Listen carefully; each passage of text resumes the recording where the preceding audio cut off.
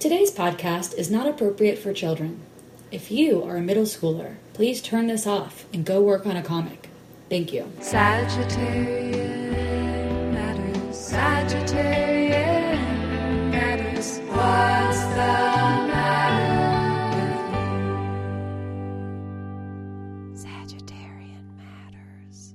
On today's episode of Sagittarian Matters, I am joined by powerful businesswoman Tara Perkins to talk about the time she was attacked on Fox News and why you should pay artists for their work. Stay tuned.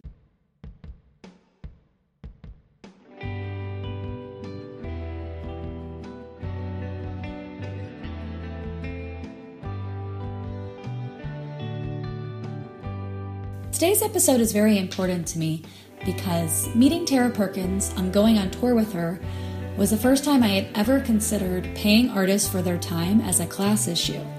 And it really resonated with me, and it changed my life, and it became a value that I really hold dear, both in advocating for myself as an artist and also for other people in the arts. I met Tara Perkins 10 years ago. She was my tour manager on Sister Spit, and we've been friends ever since. She was the director and founder of the Sex Workers Art Show Tour from 2000 to 2008. She appeared on the O'Reilly Factor to defend the SWAS Tour after they were attacked on TV for performing at Duke University. She also edited a book called Working Sex: Sex Workers Write About a Changing Industry. Since that time, Tara Perkins has become a powerful music manager, traveling around the world with different acts. And she has started a foundation called the Girls Rock Camp Foundation. Basically, they collect money and then disperse it to different rock and roll camp for girls chapters in need across the nation. So, please enjoy my conversation with powerful businesswoman Tara Perkins. Tara Perkins, you're a Sagittarius. Of course I am. All the best people are. What does it mean to you to be a Sagittarius? Or what traits do you identify with? Let's see. Well, my birthday is also December 1st, which I've always thought was kind of an auspicious birthday, the first day of the last month. And I think being really driven and the combination of having a lot of emotions and also being able to like drop out of being sometimes driven by emotions, but also being able to drop out of that and then getting really logical on your emotions sometimes. Does that make sense? Yeah. Do you think of that as a Sagittarius? I don't know if I think about that as a Sagittarian thing. It's hard because I have so much Capricorn in my chart that if I'm like feeling driven or something, I forget that that's a Sagittarian thing and then I attribute it to Capricorn. So it's very Sagittarius. Sagittarius are very like, make up your own thing and then go do it, even if it's a deranged idea. Maybe that's just my family. No, Sagittarians are all right, gregarious, hilarious, but also sensitive brutes is something I've heard. Yes. Yeah. I don't know. I can't imagine why anyone would say that to us. It was somebody, a Leo, actually, who had dated a Sagittarius and then been friends with me, made that proclamation. Somebody I dated said that Sagittarians always have secret plans, and they don't always tell other people what the whole plan is. And they get frustrated. Oh, no, that's so true. And then they get frustrated when the plan doesn't work out the way they wanted it to, but they didn't tell anybody the whole plan. Because you want to do it yourself. Your weird crackpot scheme. It's really true. That's very true. Oh, I hate hearing that. I'd hate for Kurt to hear that. Well, it's helpful because then in the world I could think about it and be like, do you have a secret plan right now? Like, did you tell them your plan? Why are you frustrated? Totally. But being found out that way makes me feel like my underwear is showing or something. Oh no. Will you tell my listeners who you are? I work in music management, and I have for 10 years. And before that, I did booking and tour management of various performing arts things, some of which you, Nicole Georges, were a part of. That's how we met. Is that how we met? Really? We met because you were the tour manager of Sister Spit. Totally. Okay. God. Okay. I felt like I already knew you when we went on that because there were so many insane experiences together that I feel like I knew you for like 1,000 years prior to that. We did meet at Homo Go-Go or something, maybe before that, possibly. Yeah, could be. But I feel like going on tour like makes it feel like you know somebody way more. Like it's like a compression machine. Well, there was that dildo incident. By then I felt like we were old pals. I was just telling somebody about the dildo incident. The dildo incident is that one of my tour mates, when we were all really drunk, tried to get fucked with a dildo in our hotel room that 4 of us were sharing. Wasn't there a bunk bed too? There were no, it was 5 of us. There was 2 sets of bunk beds and then a full, like a queen size bed. And so on the way home from the bar, my tour mate had picked up this girl that looked like Eminem. And then they stopped at the girl's house. And the girl went into her house and came back out and got back in the car. And with the dildo, that's what it was. With the dildo. And then I was like, I don't think it's a very good idea, you guys. And then she started calling me a nerd and berating me. And I started crying like a little bitch. And then we got back in. And then I was not explaining myself to you guys very well. I just texted Michelle and was like, could I come to your room? And she's like, no, we're sleeping.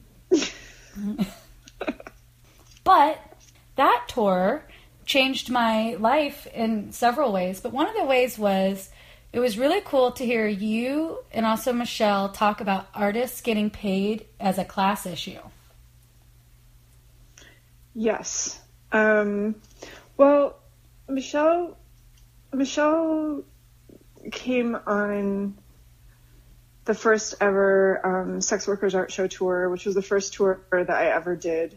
And I didn't know anything about going on tour. And if I had, I probably wouldn't have tried to book and tour manage. I didn't even know what tour managing was. I tried to book and tour manage my entire tour, and had some super loud critics, such as Penny Arcade, on that first tour, telling me what a horrible job I was doing, and then some super kind people like Michelle T telling me what a good job I was doing, and the truth was probably somewhere in between. But from that very first tour and subsequent tours, especially for a tour being based around work, it was really important to me to be able to pay people to come on the tour. Otherwise, the only people that can come on your tour are people that can afford to leave their job and their kids and whatever it is for a month and come home with no money.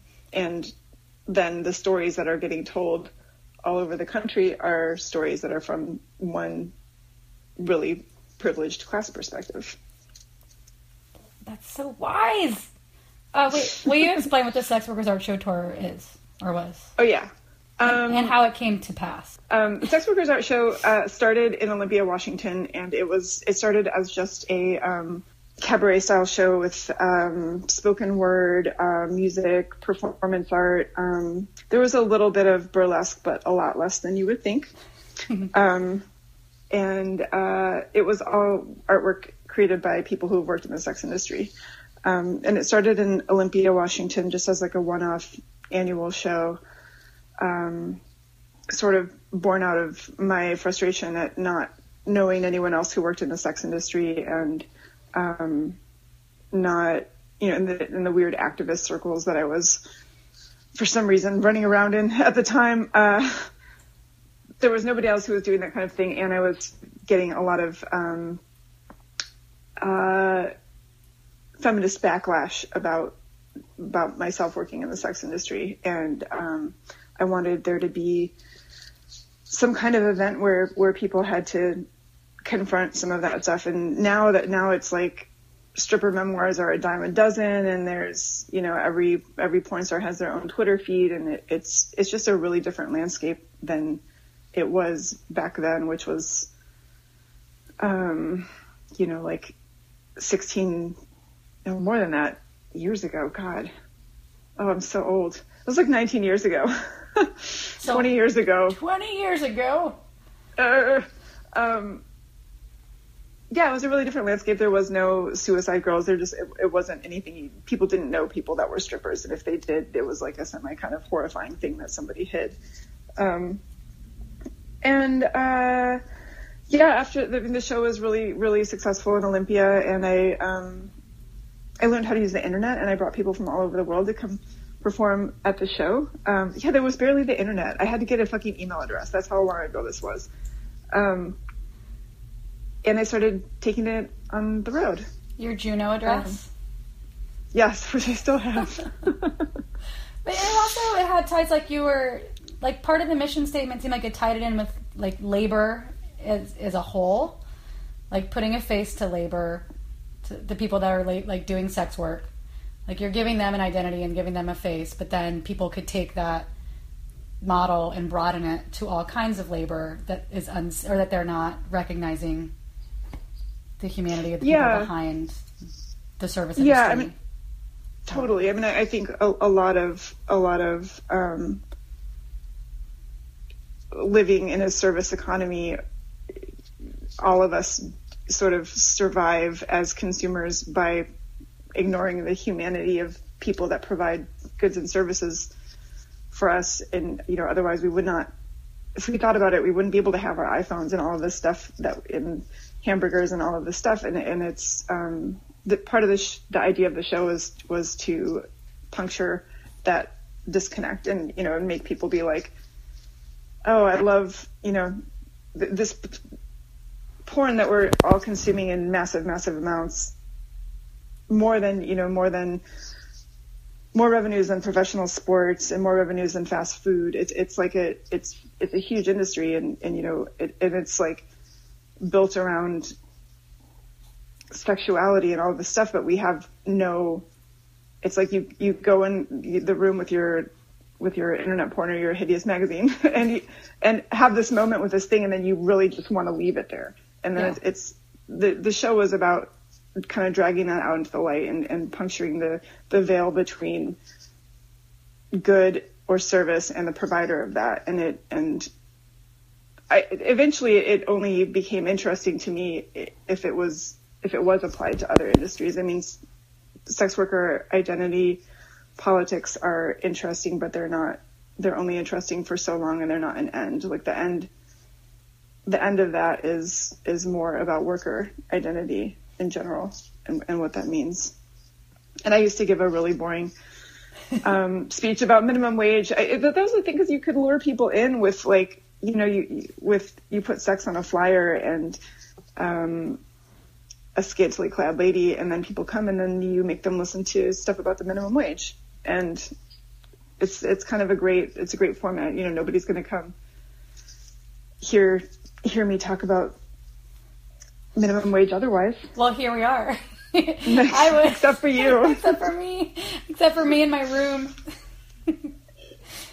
I mean, I understand that like it ran its course, for you at a certain point, and that it had, like it had its time. But I feel like it was such a genius premise and practice of it. I thought you did it so well. And Thank you. You're welcome. We should say, I just rewatched your Fox News appearance. Oh, God. You did get dragged onto Fox News with no training. In fucking, like, I get chills when I see you on Fox News getting berated by this woman who's like, you don't think there's enough porn at Duke University? like Duke had just, like, everyone, like, all the men on campus had just raped, like, every woman on campus or something. And then Sex Workers Art Show Tour came through, and then Fox News was like, what are you doing? So I want to know, how did it feel to go on Fox News? I didn't have TV, and so I hadn't watched it, and I didn't really know, like, what to expect. It was on the O'Reilly Factor. What the hell was that woman's name who was Ann Coulter? No, it wasn't Ann Coulter, but it was someone just as pleasant. Laura Ingraham. Laura Ingraham, thank you.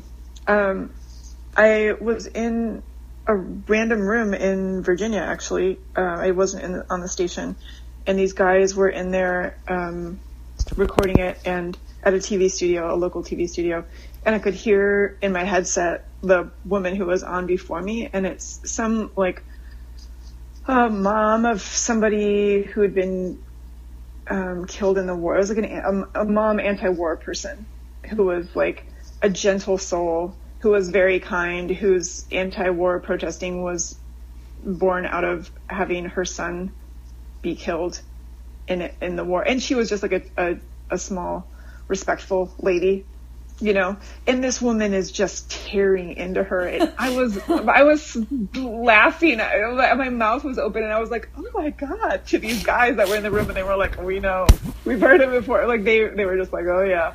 And they were also laughing, and I was just like, holy shit. And I got on with her, and I guess, you know, like, people do go, I found out after, the guys told me, like, people take, you know, they get media training for stuff, for appearances like that, extensive media training. And I just felt like in a situation like that, if you scream back at the person, then it's you both look insane. And she wasn't really letting me get a word in edgewise, and I was just doing my best to maintain dignity and to try to get a few points in. But it's an insane person talking over you. Do you think you're actually adding to the positive educational environment and not adding to the objectification of women at Duke? Absolutely. The show, first of all, it's not only been performed at Duke. The show's been happening as a national tour for 6 years. We've performed at hundreds of campuses across the country, as well as off-campus venues. And the show is about humanizing sex workers, not about glorifying the industry or encouraging people to join it. It's about demystifying a group of people who is a gigantic segment of the population. Demystifying? What is yes. this? When you say demystifying, you actually think there's not enough information out there about porn? Yeah, I absolutely on campus? Porn is not accessible enough on campus through the internet and through pay-per-view that we actually have to have it packaged everywhere. as an educational event? You've got to be everywhere, kidding me. And that's exactly my point. It's everywhere, and what we're showing is the experiences of people behind the porn. People who are in the porn are reading stories. People who are in porn are reading stories, doing performances based on their experiences, and taking away this mysterious glorification and demonization that happens of sex workers. Are you in the show, or did you just found the show? Are you one of the performers as well, or? I'm the founder and director, and I MC the show, and I occasionally perform, yes. Okay, well, one of the descriptions of the show is as following. A transvestite, naked except for some strategically placed tape with the words blank bush painted on his chest, kneeled on all fours and lit a sparkler protruding out of his blank with a stripper in the guise of a U.S. flagged Lady Justice, emptying coins out of her scales, pulled dollar bills out of her clothes as she removed them, and yanked a string of dollar bills out of her posterior as the sound system played Dolly Parton's version of God Bless the USA. Is that accurate? Exactly. Her piece is about the commodification of justice and the saturation of money in what we call the political system in America. How about just writing an op-ed? How's that for an answer to... How about a dominatrix? That's the difference between an op-ed and an art show. If you don't like art, don't go to the show. The only thing that I could have done differently is talked louder in a calm way over her, and tried to drown her out and still maintain calm. But I did get a lot of emails and messages afterwards from people that had then gone and looked about, found out about what the show was and what the situation was, and were really inspired by it, or people from the sex industry who were just like, oh my God, I can't believe I saw someone like you on TV, or it did seem like, and then also a lot of hate mail, die in a fire, things like that. But God, I should, that would be a great zine. The mail you got from that? Stuff people have seen fit to say, just from all of that stuff. Because there were a lot of other news appearances. That was the most national news. But there was a Washington Post cartoon of the Sex Workers Art Show in bikinis with a big banner that said Sex Workers Art Show, busting into the chapel at the College of William and Mary and chasing the Jesus out. Like the Jesus is dragging a cross out. It's incredible. There was a lot of visibility that year. So you had this idea that people needed to get paid fairly for their work. So if you're bringing people across the country with you, you needed to make sure that you were doing things that could make them money. And I've taken this, you know, like I went to breakfast with you, and you kind of gave me your touring spiel, like the basics of how you book a tour. And I've always taken that whenever I book a tour, to make sure the tour is financially sound. And then when I teach touring workshops, I try to tell people to make a tour that's financially sound, because you don't need to go on a tour that loses money, and I can't afford to go on a tour that loses money. So, like hitting up colleges and hitting up libraries and paying gigs, and not just like somebody weekly passing the hat being like, hey, for gas. Yeah. For gas only, no amenities, don't worry. She's not going to be comfortable. She's not going to eat. She's going to sleep under the car, but this is just going to get used for gas. No, I think that's, I don't know. I think that's so important. I mean, it's so expensive. It's so expensive to tour. And a lot of the stuff, the kind of programming that we're talking about, like queer or feminist stuff, it doesn't, and stuff that's got academic interest. I mean, we're talking primarily about touring at colleges, or Sex Workers Art Show did a mix of colleges and big theaters, and it was in small clubs, but colleges were often like, you at least knew there was going to be some money there. It was always a risk with a theater show, which is there were some cities like Boston. We always made a ton of money in Boston, and weirdly Baltimore. But the colleges were like, okay, I don't have to be super stressed out because I know there'll at least be some money. But those kinds of shows, it's like you have to book them through the student clubs and the campus feminist group or the campus queer group, which those are also very underfunded. And you can't go to like the student activities board, which is like spending, $5,000 to bring like a juggler to campus, or like, like all of those things. Like there's the whole college booking network, and it's like jugglers and people that make balloon animals and singer-songwriters with long skirts on, which is fine. But that's the kind of person that can come and get paid a ton of money, not like a weird lesbian comic writing about her dog. Yeah. I don't know what you're talking about. I don't know any people like that. Yeah. So it's just like there's less money out there, and of course people that go to see music and art, there's this idea that it's so fun to make the work, and it's so fun to get to travel. It's like this like hobby that you do, and they shouldn't have to pay you for it.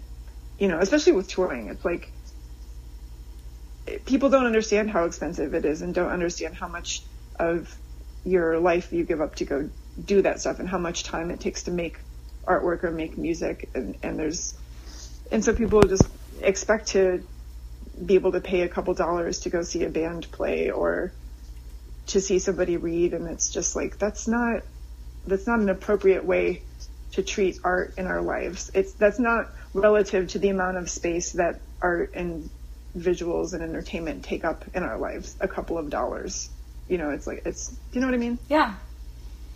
Like, people deserve to get paid for their work, even if they enjoy their work. Yeah, or and you don't deserve art. Enjoy their work. I mean, yeah, like nobody deserves art. Nobody deserves to have someone entertain them for free. For free, and it is work, and there is a skill set around it. If you don't think there's a skill set around art, God, just go to it. Go to an open mic, go to a free open mic at a coffee shop. If you think there's no skill involved in music or art or writing, it's like there's a reason that people aren't going there. I think that I told you I went and saw Kathleen Hanna in Portland speak recently on her speaking tour, and she's gone through many things, many experiences, including Lyme disease. And then she's on this tour. And then people are paying a lot of money to go see her. Like, the tickets were $25 or something. And somebody waited in line at the Q&A after her long performance and was like, you know, you talk about wanting to be a feminist and wanting to be intersectional or, you know, worrying about, you know, poor women too, but my ticket for this cost $25. With service fees, it was $30. And, like, I don't know how you can say that you're making art accessible if you have this financial barrier to people seeing you. And Kathleen Hanna said, she took it pretty well. She was like, I'm not sure what to say. That's how much the ticket costs. I don't know if you want me to say that I'm not worth it, but I can't say that. You know, it's just, I'm sorry, it's just how much it costs. And then, like, another person was like, yeah, well, you know what, I fucking babysat so that I could make money for this ticket. So, like, thanks for coming. And I just, of course, me in my seat, like, my head was turning around like The Exorcist. Like, I was like, my face was inverting like Kermit the Frog when he's upset. And I was, like, turning around looking at this girl. And then some other fool waited in line to ask the same question again at the end of the night. And I was like, Portland, stop. There's so much that you can access of Kathleen Hanna's writing and work that is free. Yeah. And maybe you can't go see her. Sorry. You know, it's like that. Sorry you can't see her this year. Maybe next year. I don't know. It's just like, also that fucking person got their shit together and got their, you know, they obviously wanted to go. Like, people who will not give more than $5 to a touring artist without griping, giving that same $5 or $10 to a cigarette company or to a gas company or to, like, fucking Anheuser-Busch or something. And they're like, no, I have pretty firm principles. Like, can I have another Pabst? Anyway, here's why I need to not pay you for your time. Yeah, it's so intense. It's just that more of that, like, eating our own mentality, you know, where it's just like anything to tear down people in the community, and I feel like a lot of that happens around money stuff. I hate to be the person that's like, Europe is so great, because I don't think it is. Don't go live in Europe. It's not a hotbed of feminism. Neither is the UK, but they do have a different attitude over there about art and music and literature. And if you're a band and you tour there, somebody's going to make you, even touring at a lower level, someone's going to make you a beautiful meal, and the dressing room is going to not have a turd on the floor, and you know, there's going to be more than just like a squashed gas station sandwich. It's a pleasant experience. There's some of the touring experiences I've had in Europe have been like downright luxurious, even touring with a punk band. It's like crazy feasts and stuff. There's money for, you know, to subsidize artists in places like Germany that you would never dream of that here. That's constantly being disassembled. It's representative of this different idea about what space art occupies.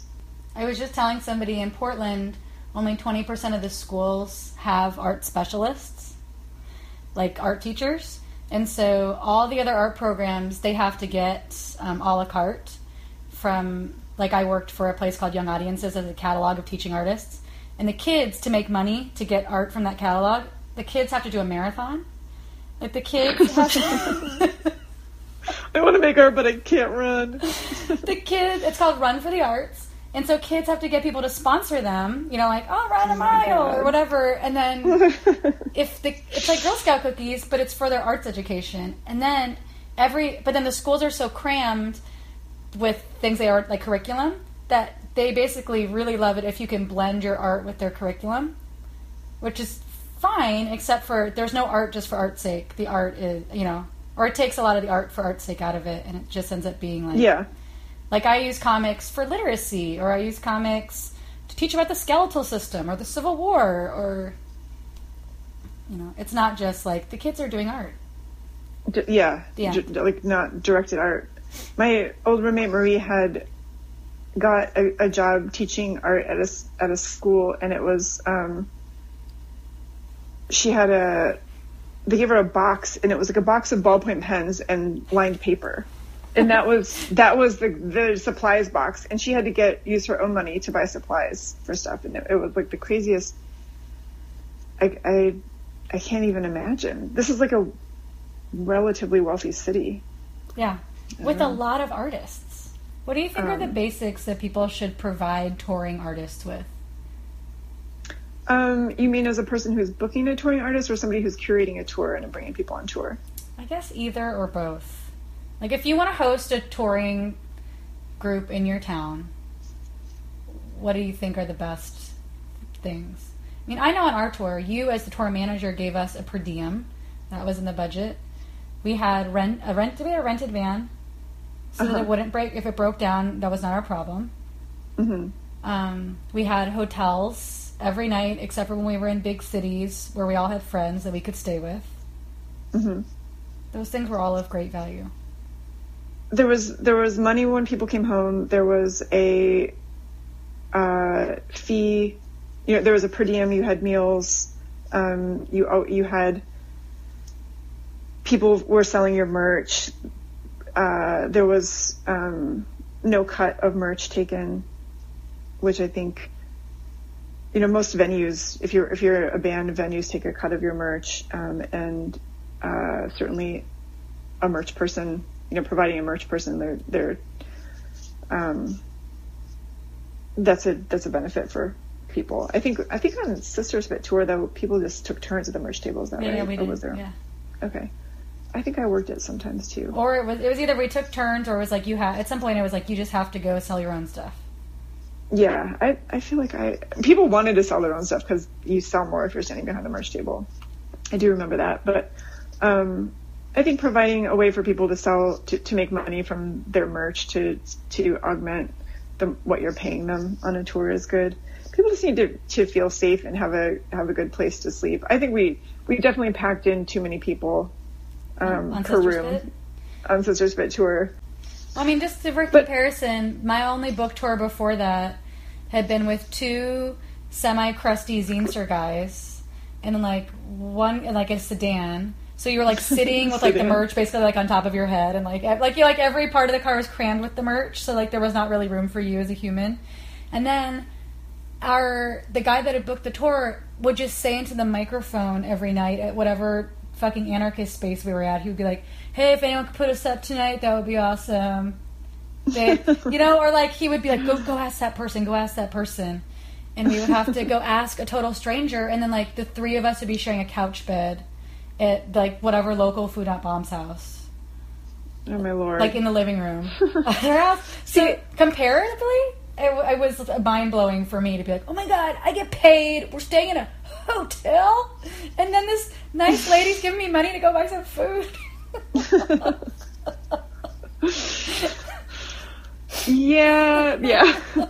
Well, I mean, those kinds of tours are fine if young punk persons or whomsoever wants to go on them. But I do think it's on a tour like that, then only a very specific kind of person, only a really young person is going to want to go on something like that. And Eileen Miles was on the tour that I went on with you for Sister Spit, and that's a grown adult woman with a career, and she's not going to go do that. The thing I like about you, one thing I like about you, is that you just find the money. You're like, okay, this is my goal. This is what I want to pay these people. I'm going to go find it. Yeah, I mean, that works on small levels, and that works in projects that I'm creating, but it's the bigger issue, I think, is especially since so much of this takes place online, is people being willing to pay for stuff, pay for the fucking behind the paywall New York Times stuff. I pay for Spotify. I pay for stuff that I don't even, that I could get away with not paying for it for, with stuff that I read and stuff that I listen to, because it's just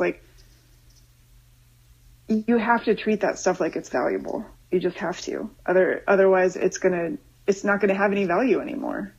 And I do read free blogs and stuff like Jezebel, but there's also stuff that I pay for, and buy books new when you can, and buy, you know, if you, subscription services is where I get most of my music, and so I do pay for those. But if I really love something and it's an independent artist, then I'll pay for the digital download too of something, or like buy it on vinyl.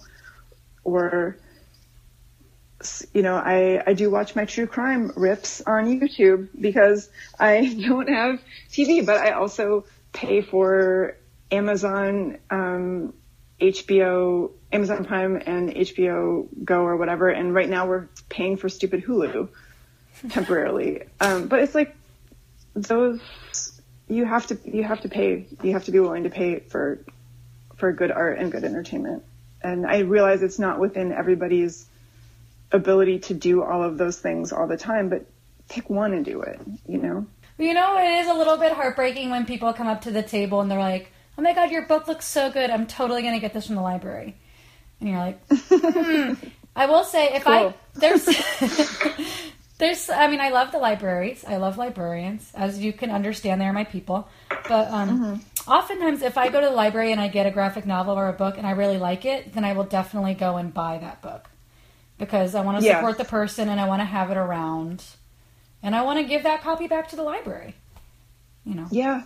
But I often, like, that's kind of sometimes how I will check out a book. To be like, do I want to own this book? And then, yeah. Do I want to make the investment in this? Yeah. But I always, I mean, if I see people read, if I see people at a show, it's so special to get a book from somebody or to know that you're supporting something you really love so they can keep doing it. Yeah, I mean, and that's the thing, too, is like with all of this stuff, the royalty paid to the actual person, the royalty paid to writers on books, which I found out when my book came out, is criminally low. It is so dark. It's like worse, maybe worse than music. It's hard to say, but it's really terrible. And the person on their book tour is getting a much bigger cut. You know, otherwise they're making like 4%. They're never going to see a royalty check from their book unless they sell a ton of it. But if they're going on tour with their book and selling it, they get to keep a really big chunk of that money. Yeah. That's the place to buy books. Yeah. Find out where people are reading. Go to their thing. Go to Powell's. Go to Powell's. So people will pay a plumber for their services. People will pay an electrician. People will pay for cigarettes. People will pay for gas. People can pay for art. It's okay. Yes. Yes. I mean, think how much time you spend listening to stuff or looking at stuff or, you know, just watching things. As a successful businesswoman, Tara Perkins, what are some tips that you would give yourself when you were first starting out in the industry? That question is from a Capricorn. Always be nice to everybody. It's any industry that you're in, any business that you're in is smaller than you think. And you just don't know when you're going to have to deal with somebody again. So always keep that in mind. I wouldn't say always be nice to everybody because like I would ever do that. But like I would give myself, like I would waste my breath giving myself that advice. But you got to remember that chances are you're going to cross paths with somebody more than once if you think it's an industry that you're going to be in for a while or something that you think is going to maybe be your career. I was recently like going through old emails, just deleting. I literally have like 10 years worth of old emails that I have to get rid of before I can switch over to a new email provider. And it was just like kind of skin crawling to go through and see what I knew and what I didn't know when I started. Like what? Oh, I won't go into boring specifics. But I mean, I think it's like research people, know who you're dealing with is really important. That's the other side of, I mean, be nice to people and be nice to people even if they're not a high up person because you never know when you're going to be dealing with them. But it's also like, just Google the hell out of people and when you're trying to make your way in a new industry and understand who somebody is and what kind of resource they can be. And, you know, I just think they're worth things or relationships that I didn't take advantage of that I could have, because I just didn't know any better. How did you get good at asking for money for art? Was it because you were doing it for other people? No, I mean, I feel like with Sex Workers Art Show and stuff, it was for other people, and I always made sure other people got paid, even if I didn't. There, you know, like the first tour, there was like a van disaster, and I didn't come home with anything. And there were, you know, the second year, people made more money than I did off of those tours, and so I did, in a lot of ways, considered it even though it was for other people, I considered it something for me. It was my project, and I don't know. I mean, I think in a lot of ways, a sense of entitlement can be helpful, or just like I don't know. One of the things that happened early on was there was a film about the Lusty Lady unionizing called Live Nude Girls Unite, and I wanted to have this event in Olympia. I wanted to bring that film, and I wanted to bring this woman, Tora Jane Brawley from Alaska, who was actually the first person to really unionize a club. And it wasn't like a peep show. It was like a scary Alaska club, like weird Alaskan lap dancing club where people, you know, it's just a different scene there. And she'd had all these threats made against her. She's a real wild ass. But I wanted to bring her to town to speak about it and have this whole event about sex work and unionizing. And I went to the Thurston County Labor Council and asked them for money. Retrospectively, I'm like, why would I do that? I wanted to engage local labor in it. And it was just like, I don't know what kind of, I have no idea why I would go do something like that retrospectively. Like now, if I thought about doing that, it sounds mortifying. But I went to this room full of like dudes from local labor unions and one lady, but you know, it was like the SEIU people and the Carpenters Union and all of that stuff, and asked them for some of their programming money. And of course, the women were the ones who were the most angry at me for coming, but they gave me money for it. And it was awesome. Yeah, they did. They contributed to it, and some of the people came to the event, and it was really cool. I really had this thing about coalition building and highlighting connections between things, and that was one of the reasons why the show was, when it was in Olympia, it was a benefit for things like the Books to Prisoners Project, or the Native people that were resisting relocation at Big Mountain in Arizona. And it was like this idea of tying these things together, and I think that's why I got excited about talking to the labor union. But I guess, I mean, that's I think just really believing that you have a right to money, and that your project is deserving of it, and that the people that are involved in it are deserving of it. I also hoped to be young and a total idiot and not understand why that was maybe inappropriate. I don't know. But yeah. Well, sometimes it's helpful for me to also think of things that are not as good as the thing I feel like I'm representing that get money. Totally. Yeah. Yeah. Like seeing people pay for other foolish things. I'm like, well, why not mine? Oh my God. Is there any other advice you would give your early self? I actually think that things like fake it till you make it, slogans like that, and you gotta spend money to make money are very good pieces of advice. And I think it's so American. The idea of fake it till you make it is so American, and it's so real. And the thing to know is that's what everybody else is doing too. All the people around you that seem like they know things, a lot of them don't. Or aren't in any better of a position than you are. And it's, you just have to be driven to do something, and read a lot about it, find out as much as you can about whatever it is that you're trying to do. But so much about doing things or getting anywhere is just believing that you have the right to take up that space, going in and acting like you have the right to be there until you really do have the right to be there. spend money till you make money, or spend money to make money. I was thinking of that in terms of getting an assistant, and I should have done that earlier on. But delegating, this is especially good for Sagittarians. Other people can do stuff. You really have to learn how to delegate to maintain your sanity. And that's something I sure didn't do with the Sex Workers Art Show. I was a megalomaniac control freak. And it's become impossible in my professional life not to do now. And it's something that I wish that I had done more seriously earlier on, because I could have accomplished more. I mean, there's only so much you can do in a day, and learning how to delegate and learning how to engage other people in your vision is a really, really valuable skill set. I've always heard that from successful business owners, and it's always the hardest thing to do. Delegate? To hire people you trust, and then just let them do their thing. Again, delegate and just let them do it.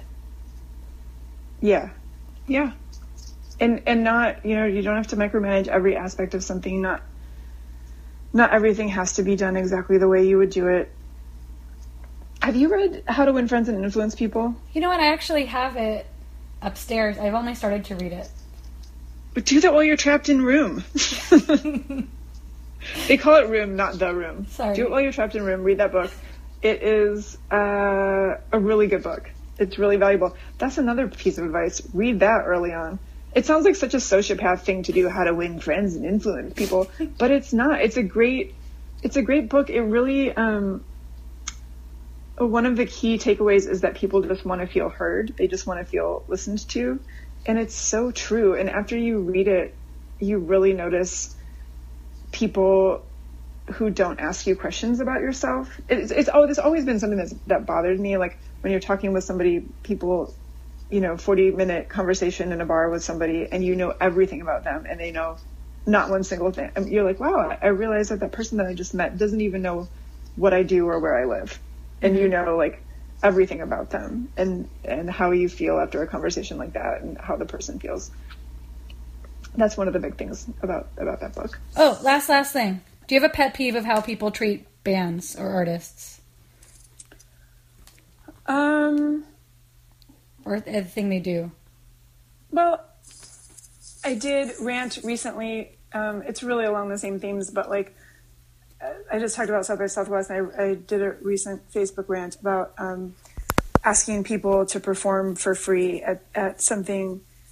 That festival in particular, there is an enormous amount of money changing hands there. It's all brands, everything. There's so much sponsorship money changing hands, and people put on a showcase, and then they pay, because people are so desperate to play at this thing, they pay people like mostly $0 or like a few hundred. And even bands that, do pretty well, like you're expected to play a bunch of free showcases, and it's like the people that put this shit on are getting paid so much money. And I got an inquiry for Lower Dens, and it was like to play this event on the roof of Whole Foods that these guys put on. I feel I shouldn't even be talking about this, but like whatever. They're all like making money from this event. There was like Purely Elizabeth cereal. There are all these like major sponsors for it. Cliff Bar sponsored like 10 million things, and then you get asked to play it for free, and it's like the dudes that are putting this on are not donating their time to it. And it was like a partial benefit for some like Whole Foods charity, and it's like Whole Foods is probably paying them to be on the roof. All of those brands are paying them. Everybody's paying them, and there's so much money that's changing hands all around the musicians, and the musicians are the thing that's driving people to be there, and you're not going to pay them anything. It's just like, man, fuck off. Like, just quit preying on people's desperation. I also think that that's crazy, and people are like, what? Like, they're acting like the bands are being greedy, but literally no one else involved in it is doing it for free or giving their time. Yeah. I mean, that's true of so many things, and like nonprofits and all of that stuff. Like, a lot of the time at the nonprofits, people are making some amount of money. It's just like, at least cover at least cover a tiny stipend for somebody if you are a functioning nonprofit that has like a paid staff. I don't know. Anyway. I agree with you wholeheartedly. I'm so glad you're talking about paying people. Thanks. It's a big tragedy. We spend all the time talking about touring, but I do think the internet is the biggest. That's where everything happens in life right now, and it's the biggest place where the most free art crime takes place. I should have defined what I was saying about art at the beginning of this conversation. What do you mean? Or what I meant by art, because when I say art, I mean music or writing or visual art. I keep saying the word art as shorthand for those things. I didn't say that at the beginning. Thanks for being on my podcast, Tara Perkins. Thanks for advocating for people to get paid in all forms. Thanks for talking to me, Nicole Georges.